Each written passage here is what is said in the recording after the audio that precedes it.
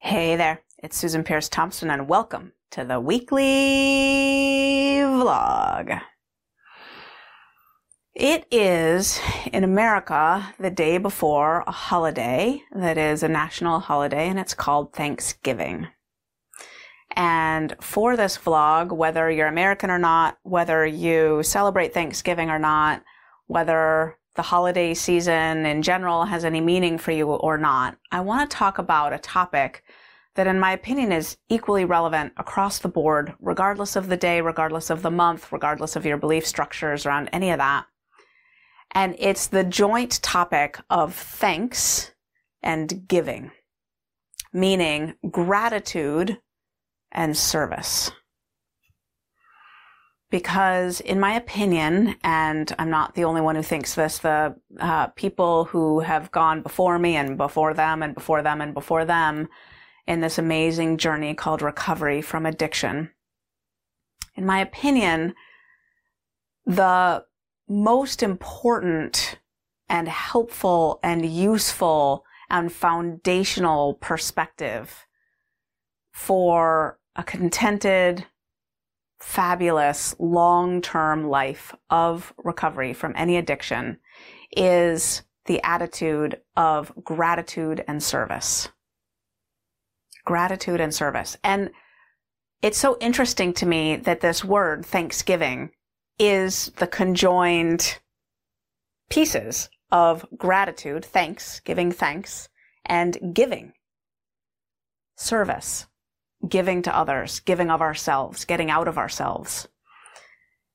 And what I think about this in the midst of this unprecedented time is that gratitude and service, thanks and giving, are not just useful ideas on a holiday like Thanksgiving, but they're useful in beginning a Bright Line Eating journey, in setting up a Bright Line Eating journey, in continuing a Bright Line Eating journey, on the day of a holiday or special occasion, whatever it might be, to help us get through the day. Not just bright, but with a heart bursting with peace and gratitude, no longing for any foods that we didn't eat, that we didn't partake of. And it's a conjoined attitude, thanks and giving, that is helpful whether we're thriving in the moment, whether it's kind of a boring, blasé day and we're neither here nor there, or whether we're profoundly struggling. So I just want to share a couple of examples of how gratitude and service can matter to you on your Bright Line Eating journey today and every day. During any holiday or special occasion, or a time when other people are eating things that you're not eating, or a time when you're eating things you wish you weren't eating because they're eating them and now you're eating them too, because we have a lot of compassion for that state as well here in Bright Line Eating. And a lot of us who are under this Bright Line Eating umbrella have had those days as well. Thinking of what we're grateful for, research shows, raises our willpower bar. It replenishes willpower, meaning temptations don't tug on us as hard when we turn our mind toward gratitude. If we're not really tempted by anything, and we choose to turn our mind to gratitude, that moment is immediately elevated and better. Just better, right?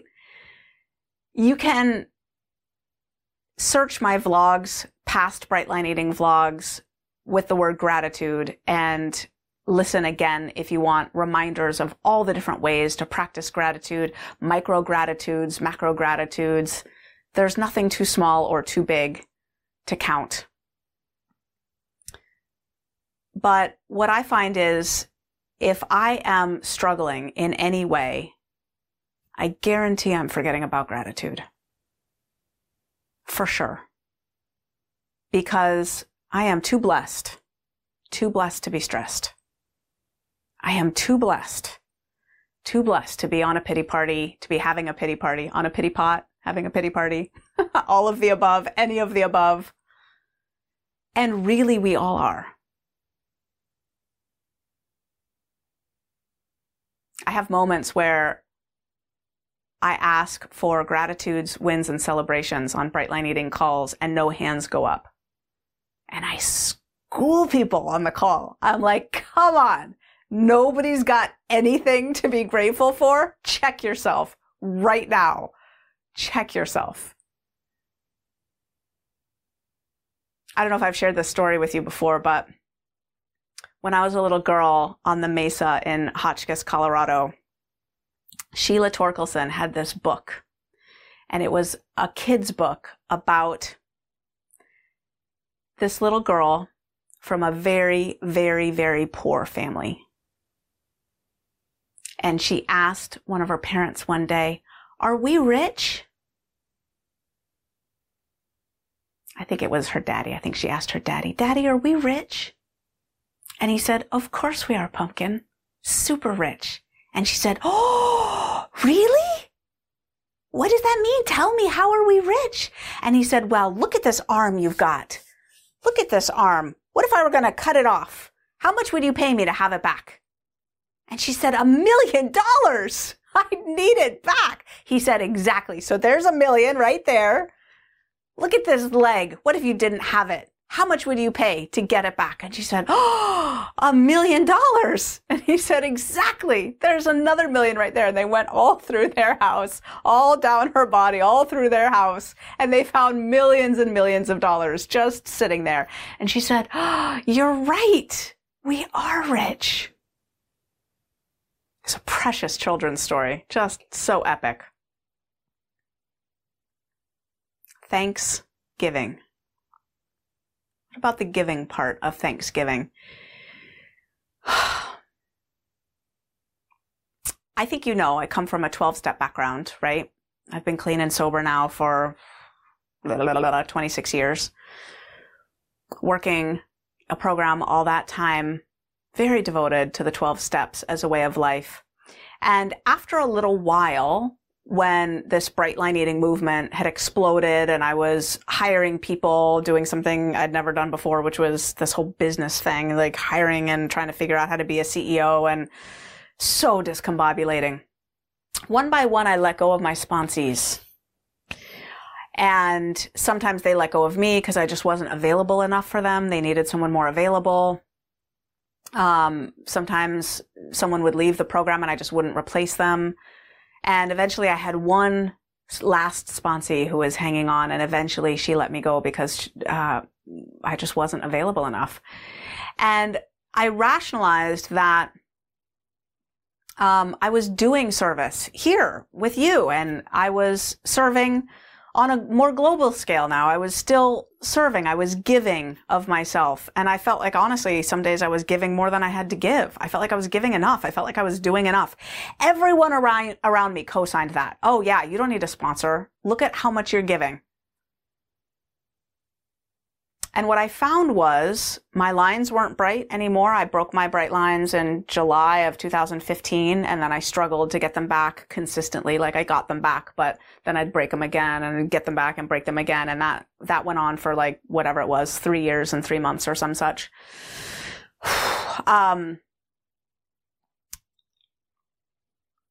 And I was less happy, less well. Until the point where winter of 2020, January, February 2020, I had my first bout of depression in 17 years.